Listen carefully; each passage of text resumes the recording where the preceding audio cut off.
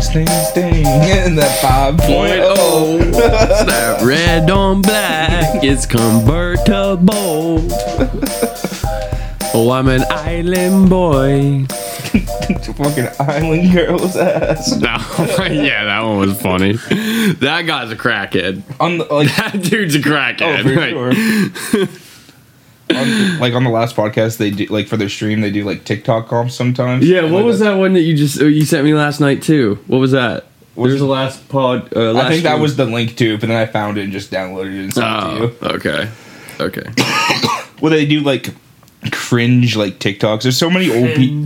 There's so many old people on TikToks just making like weird, like shit like that. Yeah, it's fucking. Those are even funnier because it's like. Kind of, I don't. Someone get your grandpa, like. Yeah, it's like they don't even understand social media. They're trying to do something funny, and it's just like this is just funny because you don't know what the fuck you're doing. It's really weird if it was serious. And it's like the old like weird perverts, like showing how fast they can like lick their tongue and stuff like Showing how fast they can. I haven't gotten to that part of TikTok yet. I don't even have one. I don't either. Yeah. Mine's all like conspiracy theories and like ghost videos. That doesn't surprise me. You know, if I had to pick two for you, those would probably be about it. Some of the things these people think is fucking hilarious to me. It really is. Yeah. There was one lady the other day that kind of blew up. She was saying that like ancient like Alexander was a girl actually. Alexander the Great. Yeah. You mean the one we have statues of everywhere? Mm-hmm. The one that had children. Yeah. Like with like he was married to Cleopatra. There's also like one where they said just like Rome didn't exist. Rome was just made up. What the fuck is in the middle of Italy now, then? It's all a hoax. Oh no! It's just a black hole in the middle of Italy. Well, no, like ancient Rome like never happened. Oh, ancient. Okay. Okay, totally again stuff we have plenty of evidence of. Concrete proof of it existing. I mean, there's like the Colosseum, marble proof, and all that stuff. Yeah, the Colosseum, the fucking gladiuses we find buried every fucking where. You know, all the fucking artifacts everywhere. Yeah. For years, it's been conspiracy theories about the pyramids. Now we got to move over to other cultures. That's true. We got to go to Rome. They didn't do it. They weren't there. There's the one like TikTok I think it was. There's like the Sissy of Fremont Street. It's like this old like creepy looking bald dude, and he's just like, I'm looking for a white bitch to come and put me in a dress and beat my ass. I'm a sissy Gemini. I'm a sissy Gemini. That's what he said. I'm just a sub looking for a dom out here. White bitches only. He's like a real Chris Chan in that aspect. Oh Don't start with Chris Chan on here. The whites only. God, what is this? What does this become? So what are we going to be talking about today, Seth? Today we will go into Dark Souls lore. Wait, hold up. Specifically the first game. Hold up. That's too late. It's happened. No, you can't motherfuckers are always you can't the one. magically edit this out. You guys are always the one about you gotta do the intro, and then you just skip over top of it, and then you act like I'm the crazy one for saying something about it. Yeah, I figured we could do it. Hold on, I just want to say on record, I didn't say a single word. I know. We've also done the intro at the end of the video, and then done the outro before. That did happen once. Only once. Only once. We literally did the intro, followed by the outro. That was a good episode. We were just into it, you know? Yeah. We didn't talk about anything. I think that was the Crusader Kings episode, wasn't it?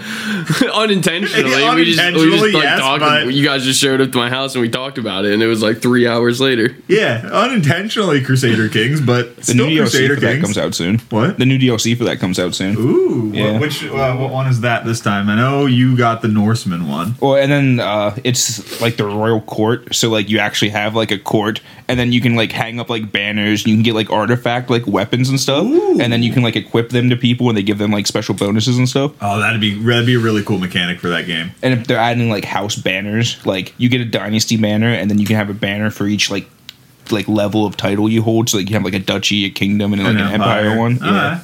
And then like they give you different bonuses and stuff like that. No, that sounds like a really good DLC for the game. Yeah. Assuming they do it right, I think that'll be. I mean, all the stuff they've been putting out looks pretty cool. Yeah, assuming they actually handle it right, I think it'll be a very, very big bonus for that game. Yeah. But what's up, guys? Welcome to Room to Talk. I'm Schmuck. I'm Bud Walker. Mike McCloskey. I'm Seth. How dare you steal the fucking intro from me? I like that. That's a good one. You just came in here. He's like, you know what? I'm gonna take things. You know what? I do too. I like it. He's like, I'm gonna take matters into my own hands. I'm gonna start this motherfucker. Free. How's everyone been doing since we last talked? Good. It's been a week. Yeah, it's been a week. It's been a week. Let me tell you that. Yeah. That's forever, man. I guess. A lot changes in a week. No, not really. Really does. I'm just being dramatic. Well, for me. Yeah. Our new semester started. Yeah. Hell yeah. I didn't even register for classes till Wednesday. Fair enough. I've already done a homework assignment. I got fucking designated in my capstone. I got designated as my group's fucking programmer. That's gonna suck all year. Yeah, there's kind of. And then I'm also in a programming class where I also have to make another fucking big ass program. So I'm going to be doing a lot of programming over the next fucking half a year. It just seems kind of crazy to me that you can get to capstone and not like really program at all. Yeah, the reason I'm the programmer, by the way, is because we were in the fucking group chat and everybody was like, I don't know how to program. And my stupid ass fucking opened his mouth and was like, I can program in 3 languages. And then boom, I'm the fucking programmer now. Yeah, you definitely shouldn't have said that. Yeah, no, it just kind of fucking happened. And then, and everybody else in my group's like, I don't know how to program. I'm like, how the fuck do you make it to senior year of capstone in fucking computer science and not know how to program in at least one language? Like, it just... Preferably your own. Yeah. Especially with like the project you guys have to do. That doesn't sound fun. No, it isn't, because the project's not like any other programming project I've ever done. It's like literal big apps, like ones that go on your phone and do shit. Like one year a group they developed an app on your phone where you press a button and it sends your GPS location data to the police and calls 911. Oh, that's cool. It's basically make something that people get paid to make. Yeah, make something that actual development teams in the world get paid to make. You know, development teams that have multiple programmers on the thing because programming takes fucking Just make forever. sure you have the money for the patent. Yeah, exactly. While you're doing it. And he wants it to be functional. It has to, he literally said he will deny projects that are not ambitious enough. So it's got to be it's gonna suck. Decent sized program. And if I'm the only one that knows how to program, I can't even get help from my group. So this is going to be fun. And then I also have to basically do the same thing, except a little bit watered down in my other class, which is a programming class. Because I have C and C++ programming this year too. Ooh. Yeah. So this will be a fun semester. Fun time.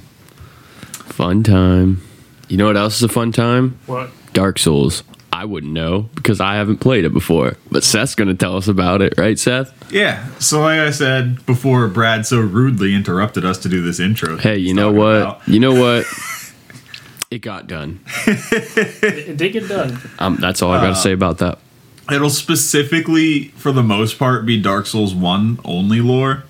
The only exceptions will be if something was introduced in 2 and 3 that further explains stuff in 1. Okay. Because there were a lot of questions in 1 that weren't answered until 2 or 3 came out.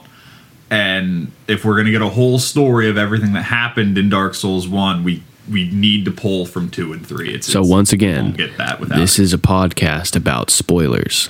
Yes, there are going to be spoilers. Very many. So if you've never played Dark Souls, it is spoilers, but at the same time, something that's really cool about Dark Souls lore is if you play the game and you just play the game, you will never know any of this. Right. Really. Right. There's very little that's explicitly stated. It's like you have to go out and find this type of stuff in the You world, literally right? have to read the item descriptions because on each item description there's normally a quote, and then from that quote you have to link it to another item description or a soul description, and then just link it all together and pull it into an actual cohesive story. And that's something that's really cool about Dark Souls is it tells a story without telling the story. Yeah, And yeah. a Like lot you of said, it there's is- probably some people who've like fucking played this game for hundreds of hours and don't even know some of the shit that you're Yeah, about to like tell us. if you don't look up videos, for the most part, it's really hard to link this stuff together yourself. And a lot of it, even though we have 3 games, Bloodborne even kind of introduced some lore. Like, even though we have all these games, a lot of the lore is still guesswork. And a lot of it is still up to interpretation. Like, it says this, but this could mean this or this. Like, which one do you believe kind of deal. There is a lot of it, there isn't a hard and fast answer. It's just the way they word it, their narration and stuff. And what few friends I know that play those games, it's just... Oh. Keep talking. Oh, thank you. You're fine. What few friends I know that played the series, they just... the term they would use is vague. It's very vague. It is. And a lot of the lore can even differ between the Japanese version and the English version just because of the translations. That didn't happen so much in 1, but in 2, there were a couple prominent characters where if you played the English version, the translation read this, but in the Japanese version it read this. Right. And this one is a completely different meaning from this one. So, Right. like, this character is one of 2, like, which Yeah. I would believe more is a towards common- the Japanese translation because that's what the games are developed in. Yeah, a common thing that happens with Japanese translations, but like yeah, that, it does. mangas to animes, and obviously now video games when they do the same thing, because there are JRPGs and stuff like that. There are just certain But- words that don't translate well. It's actually interesting because when you said when you hit the schedule and we're talking about Dark Lores, like I said, I haven't played it, so to me, I've only seen homies play it, and I only understand it as like, oh, that's that really hard combat game, right? Yeah. And then like you said lore, and I was like, duh, you dummy. Like there's there's a reason why it's a game. Like, you know what I mean? Like They're doing something. yeah. These things There's a story. Yeah. I was like, I've always just watched people and they're just like, oh dude, it's so hard. You gotta beat it so many times, and like then there's multiple ones of them and stuff. And I never got into the series. And like, yeah, it was just like cool thinking. I was just like kind of like the well, I didn't know anything about Warhammer, so it's not exactly like that. But again, it's like I don't know shit about it, so it is kind of cool to like get into it. Oh yeah, and Dark Souls lore is probably Especially with these fucking pictures you sent me because they look sweet as fuck. they really do. Dark Souls lore is probably my favorite lore set other than Warhammer. What is the order of the games? Like what? Because you were saying about Demons- how like Bloodborne like somewhat introduces If I lore and remember stuff. right, So like there's some things that hint at stuff in Bloodborne, but it's probably a separate universe. yeah, so like a list of all the Actual order games. of the games goes Demon Souls, which released for the PS3. Yeah. It was a PS3 exclusive. And that was the only And- one I've played, really. Like, Yeah. that at least, like, played through. Okay. I played, like, the other ones, like, a little bit, but never, like, beat it or anything. Demon Souls was the first one. And honestly, there is lore in that, but it seems like after Demon Souls came Dark Souls. And that's kind of where it seems like they start canonically in terms of, like, cohesive lore. I mean, there was a lore to Demon Souls. Like, there was... But it seems like it's separate from Dark Souls, Well, from it's- what I've seen. From what I know about Demon Souls, there's like different, like, you have like a shrine thing and you go out to different like worlds based on that shrine, but there's one of them that are broken and it's called the Land of the Giants. Yeah. And a lot of people think that's where Dark Souls takes place. Yeah, that's... And so, like, all the Demon Souls lore kind of is over here where the Dark Souls lore is, like, in another container, basically. Yeah, I mean, it was never like confirmed or anything like that. It's just like a speculation. Yeah, that people well, like... have. Is Demon you know. Souls the ones that they remastered for the PS5? Yes. Yes, it's a PS5 exclusive, which So makes it's the me sad. original. Yeah. It does make me Okay. sad. It makes me sad because I'm probably not getting a PS5 just for Demon Souls. Yeah. It looks Unfortunately. amazing. But I would love to play Demon Souls. I'm getting a PS5 once they stop being a fucking $1,000. Yeah. Demon Souls was cool because it was like every time you died, the game just got harder. like each level has like, it was called a world tendency, and like the more you died in the world, like the world tendency got blacker, and that means harder enemies would spawn and like special mobs would spawn. So like the more you died in the world, just the harder the game got. Yeah. Damn. I really like that. That's not good for me. I actually liked that. I thought that was a really cool thing. And That's not good for me. You know, hearing about that is what got me into Dark Souls 1.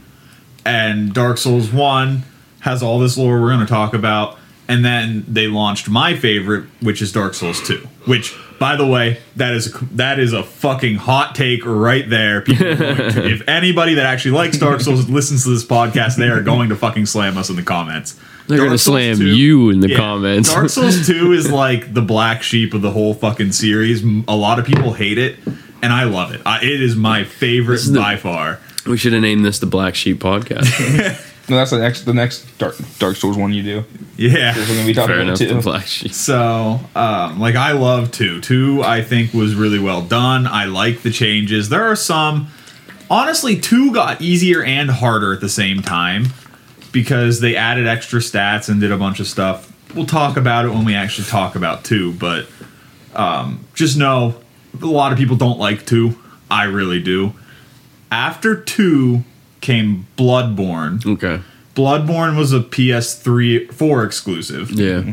I remember that. I remember and it has Carson playing it. It has guns. It has no shields. I remember Carson playing that a lot. And it has like your hunter has trick weapons. So like your axe, you know, a lot of axes just extend into a big pole arm, or like you have a sword and when you sheath it, it sheathes into a giant ass hammer, and then you just fucking slam it. There's like that sight thing that is like kind of like a short sword almost, and then like you pop it out and it's like a bigger like sight thing. Yeah. Cool. Yeah, so like you get a lot of trick weapons, and there, like he said, there's guns, and the whole premise of Bloodborne is like beasts are overrunning the city, but they're not actually beasts; they're people that have been transformed by old god blood. If I remember exactly right, I've been watching a lot of lore So it's videos Attack on that. Titan. Kinda, yeah.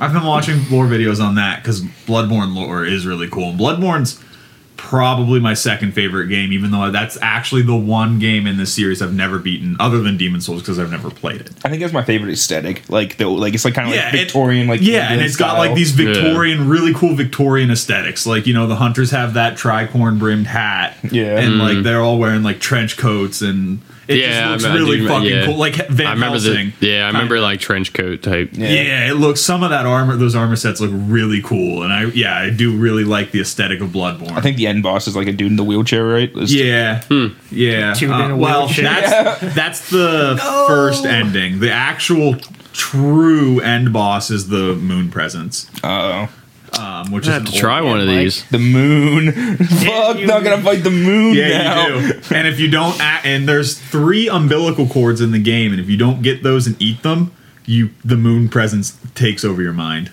Oh, that's not cool. Yeah, they're god umbilical cords. It's okay. Might have to try one of these after this. Yeah, no, the fucking lore in Bloodborne is awesome. Like, it's really cool because the moon presence is one of the old ones, which are basically gods that normal people can't see. It's when you acquire eyes on the inside of your head, which is called insight, that you can actually eventually start to see them. And the old gods, basically the cycle with them is they yearn for a child, so they impregnate somebody. The child always dies, and then they yearn for another child, and then the cycle just keeps continuing. Is it Zeus? Basically, yeah. No, the old gods are basically Zeus. They just impregnate a bunch of women, and then something always happens in the game. They die. You find the baby. I think only one of the babies you kill, and then you eat their umbilical cord. Sorry, baby, I need this umbilical cord, or else the moon's gonna take over my mind. Yeah, basically. Yeah, that's what happens when you kill the hunter in the wheelchair. Mm-hmm. Have you seen the cutscene? I think, yeah. That big beast floats down, and then he grabs you, and then you're in the wheelchair because he takes over your mind. The moon presence, for whatever reason, is trying to kill the other old ones. That's the whole point of the hunter's dream, and that's why they force hunters to go through that, and because you do kill other old ones in the game, and then by the end, they have no more use for you. So you either let Gurnham kill you, which completely wipes your hunter's mind. He does not remember a single thing he did for that whole night. Or you kill Gurnham, the moon presence takes you over, and then you become the new him. Or you eat those 3 umbilical cords and then fight off the moon presence and kind of end the dream forever. So, those are just kind of that. After Bloodborne came Dark Souls 3. Dark Souls 3 was said to be the last Dark Souls. It's kind of up in the air to whether or not Elden Ring, which is the new one that's coming out in like a month, is going to be linked in any way, shape, or form in terms of lore. We don't know. But when Dark Souls 3 came out, I do remember Miyazaki, I believe, said, that's it, we're done with Dark Souls, we will not do another one. But now Elden Ring's coming out. Yeah, and it's so popular, like, even now. So, like, I don't 100% know if it is linked in any way, shape, or form, but that's remain to be seen. It drops on the 22nd, I think, of this month. Or not this month, of February, because it's still January, It's still this month. Yeah. Oh, is it February? Well, this upcoming month. Yeah. It drops within 30 days. So, this is a Sometime good soon. podcast. If you want to catch up on Dark Souls 1 before Elden Ring Learn drops. anything about it, like me. I mean, if they really are serious about ending Dark Souls, like where it's at with the trilogy, then I mean, every other title they've had has only been a one and done game, no continuation. So they may just keep that pattern or not. It doesn't. Who knows? Yeah, no, Elden Ring looks really good, by the way. Like, if you're looking I've been seeing it all around. It I looks haven't seen a really trailer, but I good. see that cover photo of Elden Ring. It looks and then you've been talking about it, so I haven't actually looked into it, but I obviously from this up probably going to. Yeah, I'm picking it up, and I do believe... I don't know which unlike one it'd be better to play it on. It would be my Unlike every PS4 Pro other- or my PC. Well, if you get PC, we can play together, I'm pretty sure. I was literally about to say, I'm pretty sure, unlike every other Souls game, online cooperation is actually easier in Elden Ring. Yeah. Yeah, I don't think you have to keep loading in like every time you do something. Oh, I was talking about like the Dark Souls. Oh, Dark Souls. I play Dark Souls with a controller no matter what platform I play it on. So do with that what you will. I don't like the keyboard and mouse with Dark Souls. It I was just gonna doesn't say feel it probably right. wouldn't be. It's not. It's way easier with a controller. I got The Witcher 3 the other day, and I started with the keyboard and mouse. And you're like, no, Can't do it. It's not one of them. yeah. I mean, you can. I mean, don't get me wrong, people do, but But yeah, just no. so It's so much easier. we'll start with Dark Souls 1. We will not finish it during this podcast. I guarantee you that, because one, my script's not done. The kid was not having a good night last night, so I didn't get a chance to finish it. And I also didn't get a chance to write it the way I wanted to. I wanted to take bits and pieces from a bunch of different videos because, like we talked about, the lore in Dark Souls is a lot of interpretation. So the more opinions, the more complete picture we can generate. But because of that, because of the kid, having a bad night, I didn't really get a chance to do all that. So I pulled almost all of my information from like a singular video. Granted, it was a 3-hour video, and I typed 6 pages, and I only got 20 minutes into the video. So, yeah, there's a lot here. But, so, like, it's going to be kind of monologue one-track deal where Hey, it's all right. we don't get a ton of side stories. We just kind of get the main story for now. That's fine. But there's nothing wrong with that. Yeah. And what I have written down, technically, I could go further if we have time on the podcast today, because where I ended the script is basically where the undead's journey starts, which is the start of the game. So I've played the game enough. I can walk us through the game and bring up those characters and whatnot. It's not that hard. I just won't know too many of the characters' in-depth lore. I know a couple. Like, I know Knight Arturius because he's my favorite. Yeah. I love him. And we'll be able to come back to it anyway. Yeah, and I'll finish the script at some point here soon, and we'll hit up another episode. Hell So- yeah. But for right now, we got Mike's news articles. Oh, hell yeah, bud. What you got for us, buddy? I like this first one. So, a 19-year-old built a flight tracking Twitter bot, and Elon Musk tried to pay him to stop. What? How much? Yeah, how much? And a flight tracking Twitter bot, as in like... It's a bot, and it goes through, I mean, we'll get into it, but like it goes through like flight records and stuff like that, and it tracks like celebrities' flights. Well, I mean, it's all publicly available Yeah, I information. know. Why did Musk want him to stop? Can you take this down? It's a security risk. That's how Elon Musk opened a conversation with 19-year-old Jack Sweeney over Twitter DMs. He was referencing a Twitter account called Elon Jet, which tracks the movements of his private jet around the world. It was a late-night message coming in at 12:13 a.m. Sweeney's time, but the college freshman didn't lose any sleep when he said his reply nearly 7 hours later. He said, "Yes, I can, but it'll cost you a Model 3. Model 3. Only joking, unless.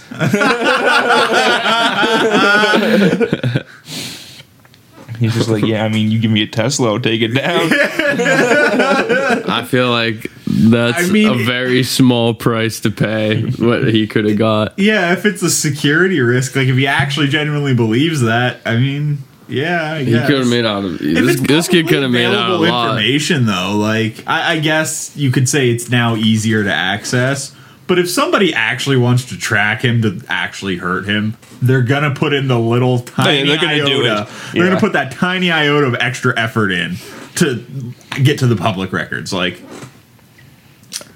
Elon Jet is one of 15 flight tracking accounts Sweeney has created, run by bots he's programmed to parse the data and tweet every time a chosen plane takes off or lands. Oh my god. Each one follows a high-profile person, almost all in tech, including Bill Gates and Jeff Bezos. But Musk Tracker is the most popular, with nearly 83,000 followers. Jesus. 83,000 people just out here just like, oh, Elon's taking off on this flight to fucking Dallas. Let's go. I'm so glad I know. Yeah, I can sleep better now. The account's popularity appears to have scared Musk. He said, "I don't love the idea of being shot by a nutcase." He said that in their DM conversations. The conversation continued for a few more messages. Musk asked Sweeney how much he made off the Twitter accounts, which Sweeney said no more than $20 a month. Then Elon Musk made his own offer of $5,000 to delete the account and help the billionaire keep, quote, crazy people from tracking his location. Sweeney told Musk to add another zero. Yeah. Any chance to up that to $50K? It would be a great support in college and would possibly allow me to get a car, maybe even a Model 3. First, you got to give me one. Now you can give me $50,000 so I can just buy one. Yeah. And I'll take it down. At that point, you might as well just give me the car instead of the money because it's coming right back to you. Yeah. Musk said he'd think about it, but so far he hasn't paid Sweeney a dime and the account is still running. Sweeney says he's okay with getting ghosted. He's benefited a lot from @ElonJet and the other accounts. He said he's gained social media followers, learned how to code, and even scored a part-time job at Uber Jets as an application developer. Nice. Which also, I had to look up what Uber Jets was, but apparently it's like Uber, but jets. Like, so I can just order a jet to my front door. Oh, no, you have to go to an airport. No. The jet comes to me, damn it. That's what Seth says. The bots use FAA information when available. The administration keeps track of when and where planes depart and land, as well as their intended path. However, Musk's plane and many others are on the LADD block list, which removes identifying information from the data. But even blocked planes aren't truly private, though. In these cases, Sweeney uses data from the ABSD transponders present on most aircraft, which show a plane's location in the air in real time, and that's charted. And then parsing this information, his planes can use the bot's altitude combined with how long ago the data was received to determine when it's taking off or landing. And then they can cross-reference latitude and longitude with a database of airports to determine where the plane is leaving or headed. Oh, nice. Gotta be kidding. That's impressive for a 19-year-old. You got to do this for your project, Seth. Yeah, exactly. There we go. I'm going to show this to Jones. Be like, this is my project. Then Elon Musk will hit you up, and you'll exploit him for way more money. Yeah, I would just say add 2 zeros Hold to on. that. This guy hasn't gotten a single dime from this. Doesn't matter. If you ask for 2 zeros, Musk is going to be like, you know what? I respect the balls on this guy. Okay. Though Sweeney's bots can't pull from blocked FFA data to figure out where a plane plans to go, they can cross-reference real-time ADSB data with another website that posts anonymized versions of the FFA flight plans. This allows the bot to match the plane it's tracking in real time to the anonymized. Oh God, we're going into Finding Nemo territory. FFA flight plans to determine each plane's intended destination. This information is entirely public and can be used to track most private aircraft. okay, it's not as easy to do it as I thought it was, but it's still all public information. Yeah. Yeah, the article said like this guy's dad had been in like aviation for a long time, and he's been like tracking like planes and stuff ever since he was like 3, like just like plane watching and stuff like that. So, well, that explains why he can fucking do all this at the age of 19. Because I'll tell you what, this is fucking over my head already. I'm like, what the fuck is all this data? Like, yeah, I could probably write a bot to pull the data, but I would have no fucking idea what to do with it. Right. The most recent DM Musk and Sweeney exchange was last Wednesday when Sweeney said he'd prefer an internship over payment in return for deleting the account. Musk hasn't opened the message, Sweeney says, but he's not offended. In fact, he thinks he knows why Musk is silent. I think he's on a vacay in Hawaii if you check Elon Jet.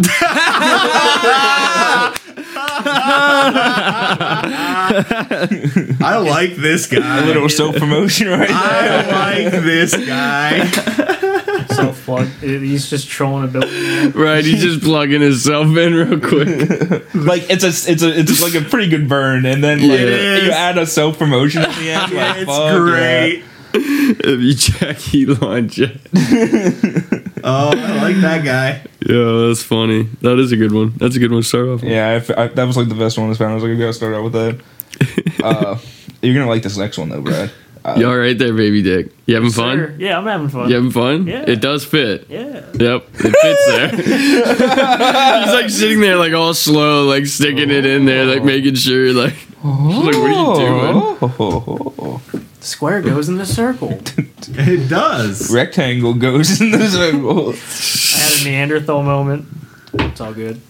What's the next topic? Yeah, so you're gonna like this next one, Brad. Me? Yeah, I got this one just specifically thinking of you. Wonderful. Prosecutors explained the plot of Game of Thrones to argue that a rioter quoting Cersei Lannister was proof of criminal intent. What? Okay, run that back real quick. They used Game of Thrones.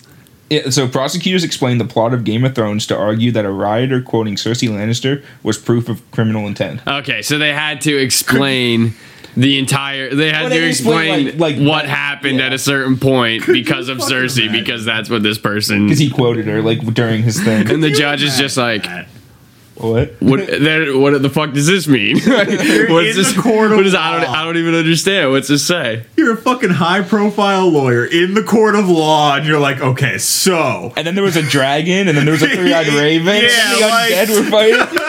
In the court of law. And this crippled boy, he went up north past the wall. The wall is a whole other different thing. He watched a brother fuck his sister. Yeah, I was and like, he saw pushed him some out a window. incest, got pushed out a window. Now he's a three-eyed raven. Wait, which one's Cersei? Cersei's the sister. Wait, the sister is getting fucked by her brother? Yes. Yes. But not the only one. And then she pushed the kid out the window. It's okay. He becomes a fucking spirit person. Yeah. And the king. Yeah. It's okay. It's fine. It works out in the end. He says, and the king. But she does push a kid out the window. Yeah. Oh my His god. leggies don't work now. Prosecutors explained the plot of Game of Thrones episode to argue that a Capitol rioter who quoted the character Cersei Lannister on social media showed proof of criminal intent. What did she say? What was the quote? 2 days after the insurrection, Jeremiah Koplinger, 25, posted an image of a soldier from the American Revolution with a caption, "As said by Cersei Lannister, I choose violence." According to the document. Choose violence. Why do you even have to? Why you have to explain the plot to say like this is pretty obvious that he was inciting a riot by saying I choose violence. What? They just wanted to explain the plot, Brad. He's like, real quick, tell me about it. What is it? Oh, sounds like a good show. Maybe I'll watch it. In a footnote, the prosecutors explained the plot of the episode in which the quote appears saying Cersei Lannister is a fictional character in the HBO television series Game of Thrones after being confronted by a group of politically empowered righteous zealots who warn her that if she does not yield to them, there will be violence. Cersei Lannister responds, "I choose violence." Nothing happens then, though. Well, wait. In that scene. Well, yeah, in that scene, but later in the episode. The footnote went on to explain that Lannister used, quote, a weapon of mass destruction to blow up one of the largest and most important buildings in the capital city, which contained politicians. Yeah, it was the Holy Sept. Yeah. And, like, they bombed it, like, all Or was the Sept of... It was not even the Holy Sept, the Sept of Baelor. In stating, "I choose violence," Cersei Lannister embraced and then carried out mass murder to achieve her political ends, the document adds. In the context of Kaplinger posting this just 2 days after January 6th, Kaplinger's adoption of this quote is alarming and provides insight into his mental state and intent in storming the Capitol. You don't say. Jesus Christ. They say he brought body armor with him on January 6th, Oh my god. scaled a wall on Capitol grounds, and entered office suites. He was a Cersei fan. Yeah. She wears armor too. She does. It's part of it's like in the books too. They like mention it too. Like she was a character. Like she was a woman, so she'd wear these dresses, but they'd have like this kind of like these like metal. She'd have like shoulder pads almost. Sometimes she'd like wear a breastplate type thing, but it was like part of her like she was the queen, so she would like have these like nice beautiful dresses, but they had like some form of armor to like make her seem like she was like more powerful than what the bitch was. Don't get me wrong, she was super powerful, but at the end you realize she's a fucking pussy. I don't want to die, Jamie. I don't want to die. Yeah, boy didn't want to fucking die out the fucking window, bitch. He didn't die. In the set, Huh? He didn't die. Yes, he did. No, he didn't. He Yes, just he lost did. his legs. He became someone else. He became the Three-Eyed Raven after that. He just lost his legs. Hold door. Hold the door. I do love how our last son was just like, you know what? I'm done. Takes the crown off, puts it on the chair, and just walks. Oh, out brought the a whole window. new meaning to King's Landing. Yeah. Dude, that scene was great because the camera doesn't even move. Like, he just, like, he's there, he's watching it. He's He just just like- walks off, comes back. Takes the crown off, doesn't say anything, just puts it down. In the You chair watched and just it? right out the I don't window. know what you're talking about. Okay, well, basically, like, in this. Spoiler alert, by the way. Yeah, A little late now. What he's talking about, like, when that character blows up the Sept of Baelor, her son is, like, 14 maybe at the time, and he just became king, and his wife, the queen, was like inside the Sept of Baelor, which his mom just blew up. So he watched it happen through the window in his room. He just, like what Mike says, he just walks off screen, puts the crown down, comes back, and just jumps out of his fucking window and kills himself. Just like walks right out the window. my Yeah, like God. just like so nonchalant, and it's like there's no music being played, and like the camera doesn't move at all. So like you just see him standing in the window. He just walks off screen. You're just like, You just, what? like- And then he just comes right back and right out the window, and you're just like, oh shit. Okay. All you hear is the splat and just goes credits. That's it. No, you don't even hear anything. He just jumps, and it's just like that. It's like, okay, Tommen just died. Yeah, jeez. It's just classic Game of Thrones.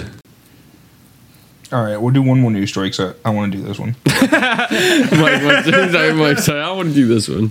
Oh, I see exactly why the fuck he wants he's to do the this mission. one. So, a Foot Locker employee allegedly ejaculated into sneakers at work. Oh my god. Could you imagine trying on a new pair of sneakers and you're like, Mommy, they're No. squishy. That takes kicking in with the kids a whole new way. Someone definitely had a foot fetish. You know. A Foot Locker employee was allegedly having sex with and ejaculating into sneakers. But the extra gross part here is he said the employee put the sneakers back into their boxes. A video of a man engaging in self-love in a storage room on a Foot Locker. Self-love. So they got video of this dude like jacking off and coming into shoes, and then he just like put him back into the box and like put him on the shelf. Why? A little, Why are just people so selling shoes fucked with up? a touch of love. Selling shoes with a touch of love. It's like a little tiny little lubricant. Reportedly, there's footage of the ejaculate in the sneakers insoles. As you can see, we're a Foot Locker here. There's nobody else here. Only my shit, and I am fully, completely, 100% sexy and naked, says the sneaker freak in the clip. Fully 100% sexy and naked. Logan's face right now is hilarious. This man's built different. Yeah, you gotta have some fucking balls to be doing this shit. Hey, shout out to him. Just like the horse rapist. They caught him, apparently. Yeah, I know, but that's what I mean. It's like you know what I mean. Like you gotta have some balls to just do this shit on camera in Yeah. stores like this. Well, he was like, tripping. Still, it doesn't matter. I just, like, you're at work. Why are you jerking off in the first place? 100% naked. Well, and it was like, why into the shoe? Like, Yeah. What did that shoe ever do He just to you? doesn't. He just hates the customers, man. no, I think he loves the customer. It could be a hate-love relationship. Social He media. hates that he loves them. Oh God, why do I have to do this every I time? did I do this? But I love it so much. Social media sleuths have identified the sneaker philanderer, alleging that he's the manager at a Foot Locker. And He's the manager? He got the keys to the Well, he bag. said he was alone. God. He said he was alone. Where the hell else are you going to be alone? if Every you're not the manager? now and then they give like that to an employee. They give responsibility to an employee to open up in You the got too morning. much Very responsibility. rare. I know, but it's a Foot Locker. Like, Hey Debbie, go man the register and like sweep up out front. I'm gonna go take care of the stock room real quick. are you sure you don't need another person to open up with you? Don't Nah, come back here. I'm You will fine. fucking be fired if you come back I'm here while this fine. sock is on the doorknob. Oh. Wait. Oh, okay, whatever. So if you're in Brampton, Ontario, watch out because that's what happened. And Foot Locker is aware of the footage. Golding, Yeah. you need to keep control of your fucking Canadian brethren There's up like here. 3 of them up there. How hard could it be? Yeah, and most of them are in Ottawa right now. Yeah, most of them. Yeah. Shout out the Freedom Convoy. No, the that's Flu not a Trucks shout clan. out. I'm shouting them out. Shout out the Freedom Convoy. Yeah, shout out Flu Trucks Clan. When you guys figure out what you're doing up there, let the rest of everyone else know because we're watching. What did you say in that fucking Twitch chat that kept getting blocked? Tuba Duba Dumb Truck. No, that got removed. That What- got it removed. I was said something don't about- support these playgrass. Yes, that was it. And the moderators didn't even let that message go through. I like how Duba Duba Dumb Truck got Yeah. he got removed from the thing. Then I put it later. It didn't. Mike's like, I'm being censored.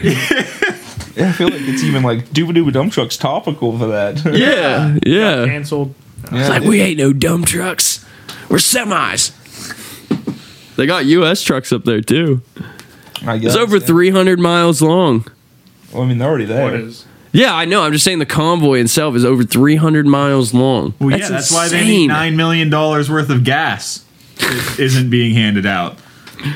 It's just crazy. It's just, I just like to imagine there's one person's like, everybody keep your receipts, send it into accounting for the Freedom Convoy. It's like, that's never fucking gonna happen. I just like how they would dance on the tomb of the unknown soldier that they have over there. Oh my god. Poor fella. Foot Locker put out a statement saying Foot Locker is committed to operating with the highest ethical standards, and this type of behavior is not tolerated, a spokesperson said. We are aware of the incident and are taking appropriate steps to address the situation. Oh, yeah. That's it. He's getting an ankle monitor. Should get him a I fucking. might like it too much. Should get Yeah, one of I them know. dick cages. Oh my god. Sorry, buddy, if you work You mean here, one of you the just ones can't. where the hackers, demand Bitcoin for? Yeah, We talked about? Yeah, as soon as he Yeah. shows up to work, boom, Wi-Fi locks it. Sorry, guy, you can't jack off it. Yeah, remember the. Did you listen to the episode with Yeah. Yeah, I remember that one. That's terrible. No, I wouldn't. Sorry, bud. If you got to work, that's your You're punishment. not allowed to come. $5,000. Yeah, no, like It's not even that. Can you even pee with those things on? I think so, because they're meant to be worn long I'm term. sure you can Oh, okay. loose, but like Yeah, if it's that's good. tight, like it's gonna fill up at some point. yeah, they're made so you can't. They're made basically so you can't just get hard. Ah. Like, Oh, you can, you but can't? yeah. I mean, it's painful. That's the point. It's a cage, bro. I no, remember my dick's saying this stronger earlier. I than remember this steel. saying It's so many breaking that episodes cage. ago that I'm sorry I even know this information. But like, it's literally it's like a wired cage, and it would like attach on. I mean, that's better than the image that I always gotta picture look in my up- I head, gotta which look is up like a what these little look like. mini Yeah, Iron dude. Maiden. Well, they do have like ones that are like completely like sealed, but like Yeah. there are ones that are like cages like that. Yeah. Yeah. Even though I And knew the, it and was the, like a little and the cage. ideas behind it is that if you get hard, it's not supposed to feel good. It's supposed to be very painful. Yeah, even though I knew it was just a little cage, I can't help but picturing an Iron Maiden that goes on the penis. That's Yes, it. yeah, I know what you That's mean. what, Like- that's what I thought. No, That's a chastity belt. That's That would like fucking suck. a medieval chastity belt. That's legitimately a medieval Yeah, chastity Google belt. cock cage. Yeah, look up cock. Cage. Would you like Make sure you turn off safe search. No, do it. No, just keep going. No, it's all good. would you let a dommy mommy lock it up, Logan? No, I'm good. No. Throw away that key, never to be seen again. Should wear it on a necklace. ChastityX.com. ChastityX.com. Chastity Cage is secret shopping. Now, buy now, 50% off. Other Shout out to ChastityCage.com. Oh, all right. You guys ready to delve into this? So, This beginning part is literally he fucking saw it. He finally saw it. Let's see. What'd you bring up? Hold up. Show the group. Show the class. Yeah. Imagine that. Yeah. Oh, yeah. It's like a penis slinky. Imagine that, bro. It's like a penis that don't extend. Yeah, I was gonna say opposite of the function. It just doesn't extend. Yeah. But you gotta admit that looks like a penis It's like slinky. the makeshhift lock on. He's like, nope. Oh no, that one. That one has like that one's terrible. Yeah, that one you put your balls through it. That one hurts. No. Yeah. Ball cruncher. Ow. No, you mean a nutcracker. Just 2 pieces of plexiglass with like tightening nuts. Oh my! Fuck vice. no. When Wyatt said, I don't actually. Sorry, Wyatt. I don't want to blame you. It seems like a Wyatt thing, but when one of you sent that, no, fuck that, dude. Oh my god, that was I terrible. want to like squish him to like paper thin. Dude, he literally said this motherfucker literally put his dick in balls. Yeah, he put his dick in balls in between a piece of plexiglass and they like screwed them shut. And it was like literally paper. It was paper thin flat. Like how? Dude, oh my god. Like wait, I wonder if he did the sumo wrestler thing where he sucks the balls back up into his body and just leaves the sack there. Get your fucking like balls vacuum sealed. That is actually how sumo wrestlers don't bust their balls while they wrestle. They literally suck their balls into their body. But either way, yeah, he still had his dick flat. He still had his dick pounded like. And he loved the every dick was in minute there. of it. I thought you meant it was just the balls. Oh, it was everything. That's my little CBT. Hey! Moving on to something that's just as painful when you're a new player. Cock and ball torture. I mean, I might prefer that to fucking new Dark Souls. Sound. Fucking hard. Rage-inducing that game. Get ready, when you Kristen. first start playing. Get ready, Kristen. You're in for a good weekend. So, the beginning, this first couple, this paragraph or whatever, this is legitimately stated in the opening of Dark Souls. So we know this is straight up. This is one of the few pieces of lore players will get when they play the game. It's not something that can be missed unless, you just skip the opening cutscene, which you can technically do. So, this first part is the Age of the Ancients. In the Age of this world, the Age of the Ancients is basically the world is an unformed land. It's just big crags, arch trees, and you see an arch tree. There's only one in the game, I think in all 3, that you can actually go in and see. So in Dark Souls 1, there's the Great Swamp, which everybody fucking hates because it's literally a poison swamp. You step in the water, you're fucking poisoned. So this entire area you run through with poison, which is just an annoying thing. So people tend to get in and out of this area. But in this area, you can run up this big-ass tree branch. And from this tree branch, there's a little treasure chest, which, you open it, and I think you get the Chloranthy ring at this point, or whatever. And behind the treasure chest, there's an invisible wall. So you dive through this wall, and then there's another chest. And this is either where the Chloranthy ring or like another piece of large titanite is. Behind that chest, there's another invisible wall. They like their invisible walls in this section, I guess. And then from here, you come into this big hollow of a tree where, going down, there's jump skips that you can do that more experienced players do because this area is really annoying and really easy to just fall off of while you're fighting the enemies.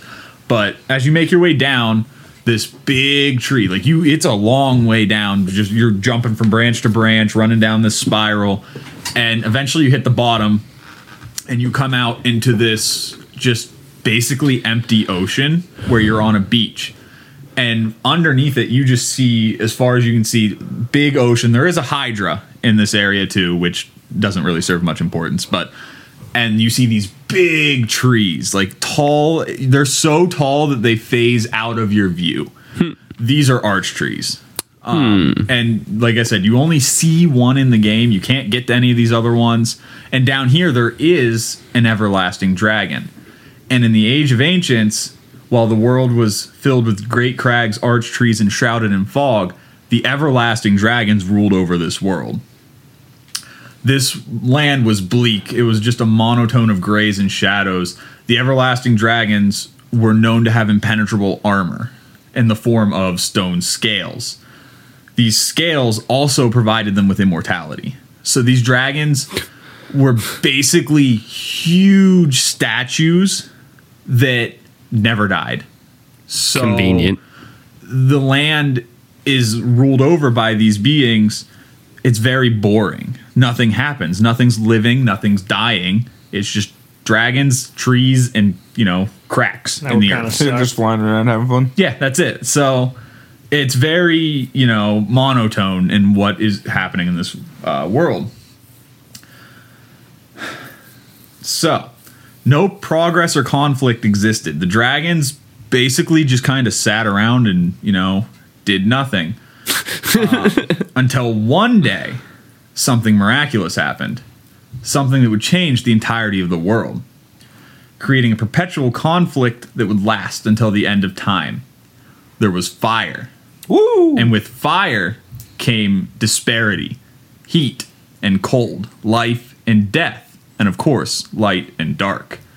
Within a cave deep within the earth ignited a fire, introducing life. Yearning for the warmth that this fire created, the primitive life emerged from underground, and they were drawn towards the flame, yearning to get to its source. From within the kiln of the first flame, which is a location you do go to in Dark Souls, emerged the souls of lords, extremely powerful souls, who granted those in possession of them immense power. The beings decided to possess the souls for themselves. One of these souls came into the possession of a being known as Nito, the Lord of the Dead. His soul turned him into the representation of sickness and death, turning his form into an amalgamation of skeletons. He's that first picture you see right there. That is Gravelord Nito. And as we just said, he is literally the representation of death in the Dark Souls Bigger world. like that. I know, right? He's got a little acne. Those are all skeleton heads. Oh. He's literally Start popping them. he is an amalgamation of skeletons, Got some whiteheads, man. and he rules over death and disease, sickness, and all that. You fight him? You're not Yes, my you dad. do. Oh. You will fight every one of these pictures I sent you, except technically for one, but one of them is just another picture in the past. Oh, and that picture right there, he's in Dark Souls 3, but he matters for Dark Souls 1. Nito. Nito's Nito. He is referred to as the first of the dead, hinting that he might have been the very first creature in existence to experience death. Because as we said before, the dragons were immortal.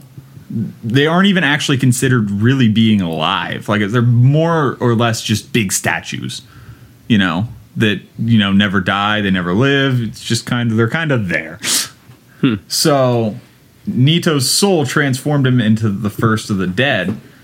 And, to be the first creature in all of history to die, that's pretty cool. Yeah. I like it. Yeah. Nito. I wonder who was the first man to die. Yeah. First guy to Well, eat that was shit. me. Yeah, that was me. His soul. I wonder how he died. Yeah, that's a good point. If he's the personification of sickness and death. His soul, thinking about it, his soul taking that first Lord soul could have killed him. It's a lot of power. Maybe he couldn't handle He it. just fucking popped. He just fucking popped. Cute. So, and we will get to this. Nito, in my opinion, could be the strongest of all of these lords, but there's a reason he's not. So, and I'll say this now before I, kind of go on, because, people like Brad that haven't played the game might not get this. When you beat a boss, you physically collect their soul. Okay, I wanted to say that earlier. Yeah. When we were talking earlier, I fucking totally lost it, but now that you've already said it, I was like, isn't in this game like kind of like the whole point why they call it Dark Souls? Like when you kill them, you technically take their soul. When you kill anything, you take their souls. They go into a little counter at the bottom right, but lords and bosses possess special souls. Yeah, just like And what you they were just go saying. into your Yeah. inventory. Very the other powerful souls souls can be and- lost when you die. Yeah. And when you die, you drop a pool of blood on the ground. And if you go back to that pool of blood, you can pick up whatever souls you dropped. If you die while you have a pool of blood on the ground, that one goes away. So whatever souls you had in that pool of blood are now gone forever. But when you kill a boss, the soul goes into your inventory and you do not drop that. You can pop it for regular souls, or you can make special weapons out of them. And boss weapons. Now, like with all other items in this game, you can read a description of their souls once you obtain them. And Nito's soul says, Gravelord Nito administers the death of all manner of beings. The power of his soul is so great that it satiates the Lord Vessel. And we will talk about what the Lord Vessel is in a little bit. Okay. But despite the fact that much of its energy has already been offered to death. So Nito's soul is so powerful that it's on par with the other lords, despite having much of its energy already offered to death. So if Nito's soul wasn't fragmented to the most of its power being offered to death, how powerful would this man be? Yeah. He very well could be just as powerful, more powerful than all the other lords combined. It's hard to say because, it is offered to death. He cannot bring that back. Mm-hmm. So, that's just something like one of the things where in Dark Souls where the lore is not cut and dry. Like, how much of his soul, it says much of it, but is that like 51%? That's over half. That's most. Yeah, right. Or is it 99? Is like all of his soul offered to death, and that 1% still powerful enough to, be on par with the other lords. Like, could you just imagine fucking Super Nito running around? Like, I can't even imagine fighting that thing in the first Shaggy one. memes. Yeah. Shaggy at 1% power. yeah, exactly. So, and this indicates his only purpose is to administer death to the world. Most of your powers being offered to that's probably, your main job. He sounds like a fun guy. Yeah, well, he's the balance that was put into place to compensate for the creation of life. For without death, there is no value to life. Mm-hmm. This is one of the things that I really like about Dark Souls lore. If you really dig into it, a lot of it's just like you could teach this in an ethics class. Mm-hmm. A lot of it's morality. Yeah. Like the cycle of struggle and personal growth to the end. Yeah. So like you can dig into this and just get crazy like moral life lessons, and I really like stuff like that. Yeah. Because it's not only is it like a good lesson to teach like kids and even adults. It's a really cool game. It's a fun, it's violence. You're learning these fucking moral life lessons through violence. Like, how cool. How cool. The second soul, which is the second picture, was claimed by the Witch of Izalith and was split with her 7 daughters of chaos. Woo.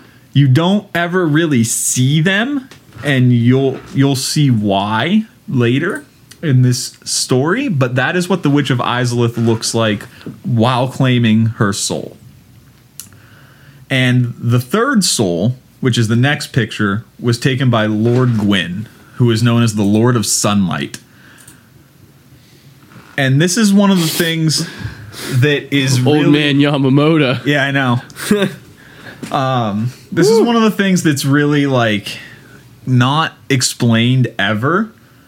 When he found the Lord's soul, Gwyn had a legion of knights with him, which are the black and silver knights. Which indicates that before he claimed his soul, he had some sort of power. Not necessarily power in terms of like physical, but like power and stature of like respect or a position held. With, he had followers. But what kind of power could Gwyn really have under the rule of dragons?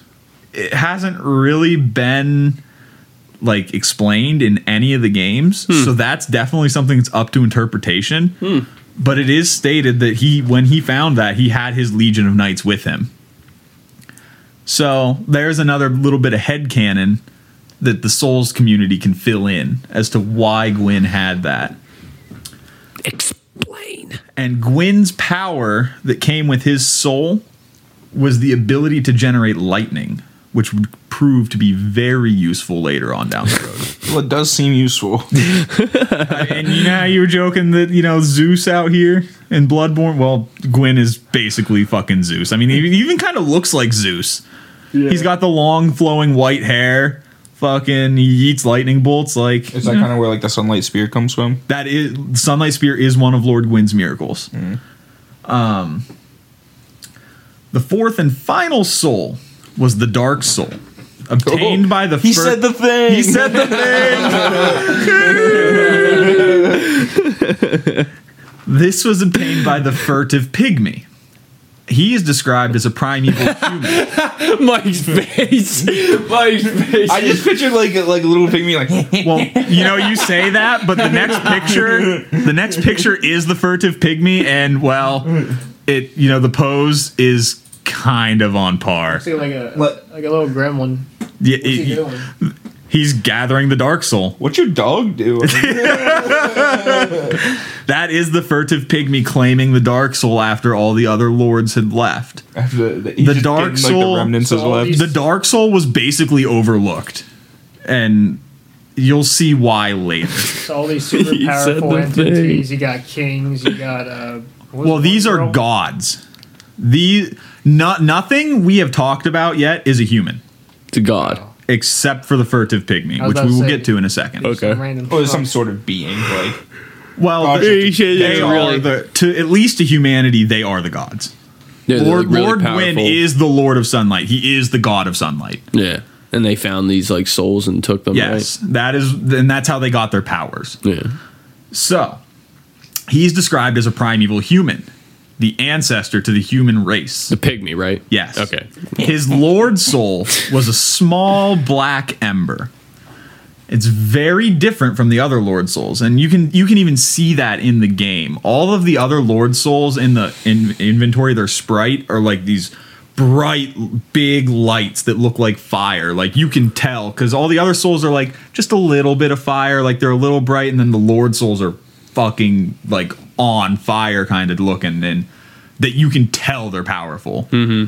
But the furtive pygmy soul in the game, it's just this little sliver of like black with like maybe two eyes. It's completely different from all the other ones, where their souls represent light, his represents darkness. And when he gathered his soul, he ensured that the existence of his soul remained unknown to the others. This soul, so they didn't even know this thing existed. Correct. I mean, you can tell in that picture, the flame has kind of died down in that kiln, and he's the only one in there. He kind of found it after they had all left, So his soul granted him the ability to fragment itself and use it to create humanity. The description of humanity, which is an item in the game, you can get it from killing you can harvest it from other players. You use it to revitalize yourself in the game after you've died, basically. And for some reason, and rats can also drop humanity because they feast on the corpses of humanity. So it is something that's transferable. And the description of it reads, this black sprite is called humanity, but little is known about its true nature. If the soul is the source of all life, then what distinguishes the humanity we hold within ourselves? This description, if you didn't notice, kind of, clarifies that humanity has an unclear nature, but it does confirm the source of all life to be the soul. This aligns with the fact that every single thing you kill in the game, it'll give you souls, but not everything gives you humanity. Makes sense. So, lost my place because this part of the thing I did not indent. Remember, kids, when writing a script, indentation helps. However, not all beings have humanity. From this, we can assume that although the soul grants life, humans possess both souls and humanity. Fuck yeah, bud. Which gives them a unique identity, separating them from literally all the other beings in existence. Because, again, we're the only ones that have it. Humans are the only ones that can use humanity. it's darkness for the most part. I mean, and you can in the game. I should have linked you a picture, but the sprite is literally pitch black. Mm-hmm. Like it has a little bit of a white outline, but I'm pretty sure that's more so that you can see the black. Yeah. You know. So, while the gods depend on the first flame for power, so that kiln where the pygmy's standing in, that burning is giving the gods their own power. Humans inherit power from the consumption of humanity, signified by a person's reviving from a hollowed state upon consuming it. Uh-oh. So... We're heading to Bleach. Yep. The power of humanity is fueled by a person's willpower and perseverance of the being possessing it. So not all humanity is as strong within each person. It depends on your own willpower and, you know, how persevering you are. I guess we should say too, like in the game when you die. Like, I'm gonna get to hollowing. Oh, okay. I will. It empowers those who refuse to give up. The subdued nature of its power is why humans were overlooked by the lords. The lords only viewed quantifiable power, something that could be possessed instantly. And like we saw, their souls gave them power instantly. You know, Lord Gwyn pulled that sunlight. He can now throw lightning bolts instantly. Like, Look at this. Yeah. He just starts yeeting off sunbolts. Look what I can do. Nito pulled his soul, instantly became a Grim Reaper. Instantly dies. Instantly capable of literally sending swarms of death. Like, he literally can conjure up poison and send death and decay in literal winds to just kill things. That's fucked up. Like, their souls are quantifiable from the start. They have power. Humanity, it doesn't really do much at the start. Like, Sounds about right. yeah, you know. Shit talker. So, humanity was passed down to the pygmies' descendants and helped shape them into their current state, which is eventually what will become into Dark Souls 1. So, like Mike was trying to bring up there, in the game, when you die, you go from being this normal looking human to just looking, you know, decrepit. Like, you literally look like basically a walking zombie. Your skin's like all dried out. Your eyes are like incredibly sunken in. You don't have like hair anymore. I like to think of it as like you're being like raisin-fied. You turn into a Basically, raisin. no, that's a good description. You literally turn into a human raisin. Yeah, you're like Your eyes desiccated. turn into like buttholes. Yeah, You're just, basically. Like, little orifices. Well, and Your like, eyes turn into stat-wise, buttholes. you lose like half your health. Holy Not shit. in Dark Souls 1. Oh. That's only in 2 forward. Dark Souls 1, you die, and I don't actually know if anything happens. Well, in Demon- maybe in you Demon do Souls, it was lose like some that, health. too. Maybe you do lose some health. It's just in Dark Souls 2. Wait, isn't it's it by viewable. chunks? Like you lose it like That's 2. Oh, okay. And 1, if anything happens, if you lose any health, the bar doesn't show that you've lost health. The bar just shortens just lose as a opposed piece to of your showing humanity. extra.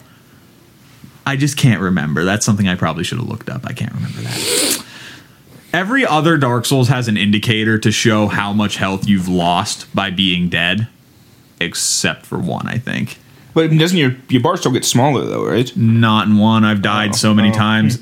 I think 1, if it gets smaller, it just happens. Like you're now hollowed, boom, you lost whatever percentage of your health. It's just gone. Whereas in 2 and 3, yeah, you're right. It gets progressively smaller every time you die, and that signifies hollowing. Hollowing happens when an undead, which is a human, basically. We'll clarify that a little bit later. It happens when they lose their willpower and their perseverance to get whatever their goal done is. When you go hollow, you go absolutely insane. You attack anything near you. You're basically operating on animal instinct, seeking souls. So This really is Bleach. it really is. Your soul. Yeah. However, normally the undead resurrect, but when you're hollowed and you die, you no longer resurrect after death. So when you're dead and you're hollowed, you're dead. Done. Dead.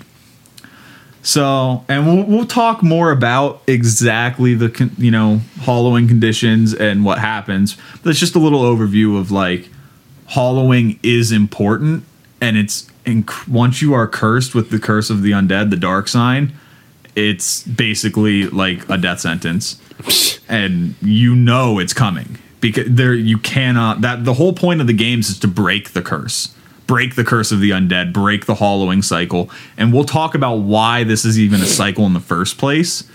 But that's the whole point of the games. Because, people know the second that sign appears on them, eventually they will go hollow. There is no helping it.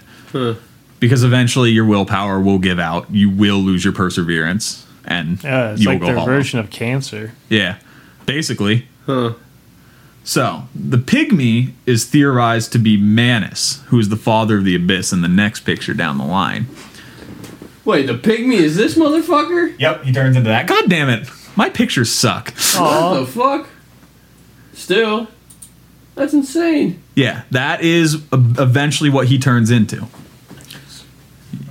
You're good. He is a DLC boss, actually. He was introduced in the first game as a DLC boss. And he is arguably one of the hardest bosses in the game.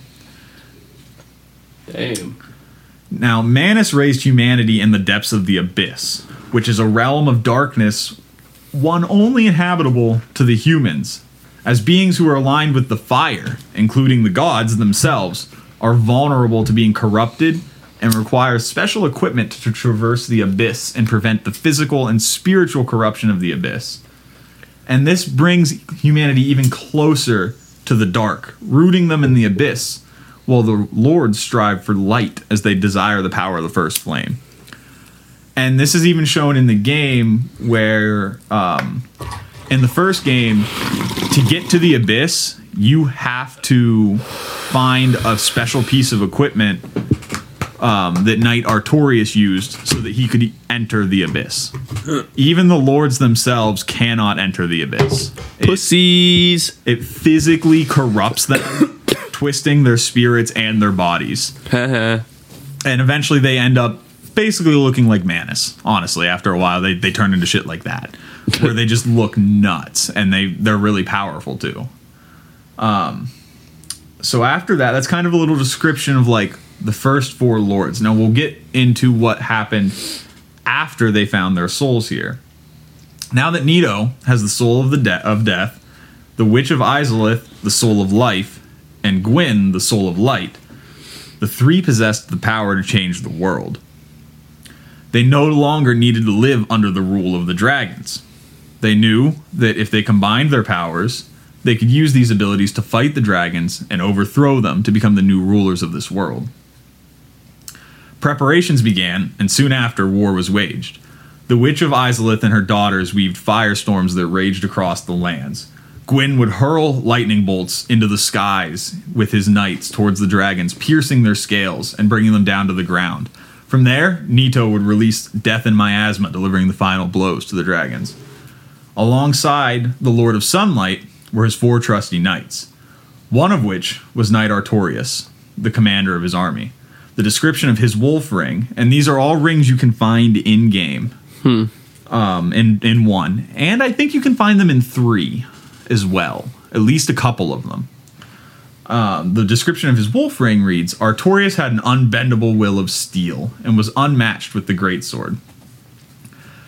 Also involved another knight, Hawkeye Go, who he actually details his experience of fighting in the war in the game. You can find him in the DLC. Because, and I haven't written this into the script, this is a good thing to point out, time in the Dark Souls world is unique. It's weird. Time doesn't flow at a constant rate. You might be in one part of the world and be in this time period and be in the next part and it's in a different time period. Time flows differently. And it's a certain point in the game you get pulled into the past. How long ago? I'm not sure. There's no quantifiable, but it is the past. And you get to talk to one of Lord Gwyn's knights, Knight Hawkeye Go, who is a giant. Like, he's not like a man, he's an actual giant. And you fight giants throughout the game. There's even a giant blacksmith. And when I say they're big, I mean like they're 5 or 6 times the height of your character, who is a normal human, and they are just giant. He uses a huge dragon slaying bow, and it's his ring reads Hawkeye Go, who led the great archers, boosts bow range so that arrows fly like they were shot by Go's great bow, which took down high-flying dragons, allowing Arturius and his allies to take down the dragons from the ground. So this whole war is just crazy. Like, you know, you have Lord Gwyn throwing sunlight spears into the heavens to bring down dragons. Hawkeye Go. And these great bows are literally, think English longbow. They're like as big as the person wielding them. So a giant wielding a bow as big as him, it packs some punch.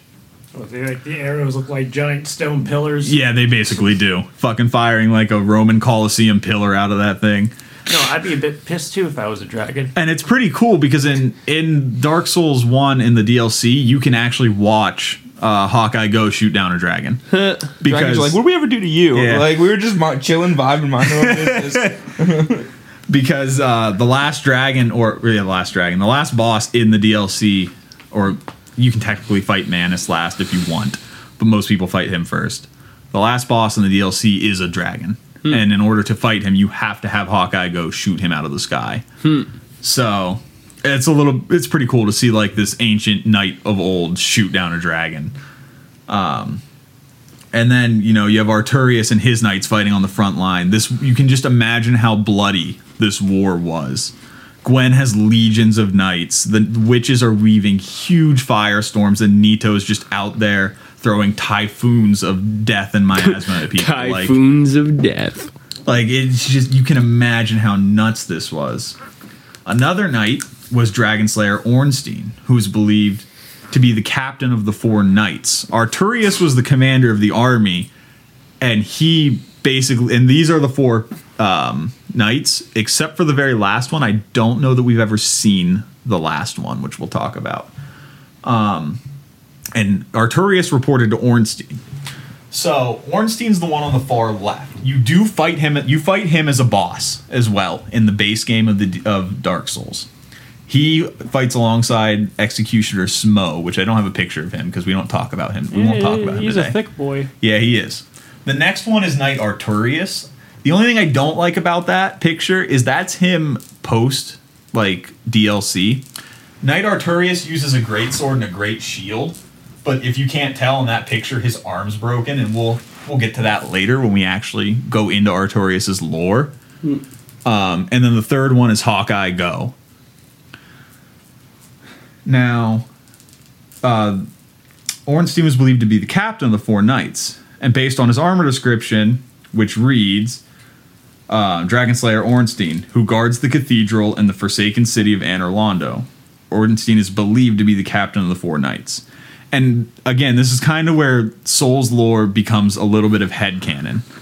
It's worded specifically to cast doubt in there. Ornstein is believed to be the captain of the 4 knights. These events happened so far ago in the past, nobody remembers them. There's just stories. Clever. You asked him when you went back in time. Wording.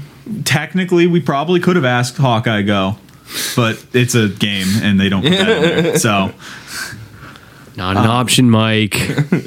not an option, Mike. So those people are like. So those first 60 tall. 3, well, yeah, I mean, they are huge. Like, when you fight them in the game, even though Ornstein and Arturius are not giants, they are still bigger than people. Like, they are bigger than an adult human male by quite a few feet. We talking like Shaq size?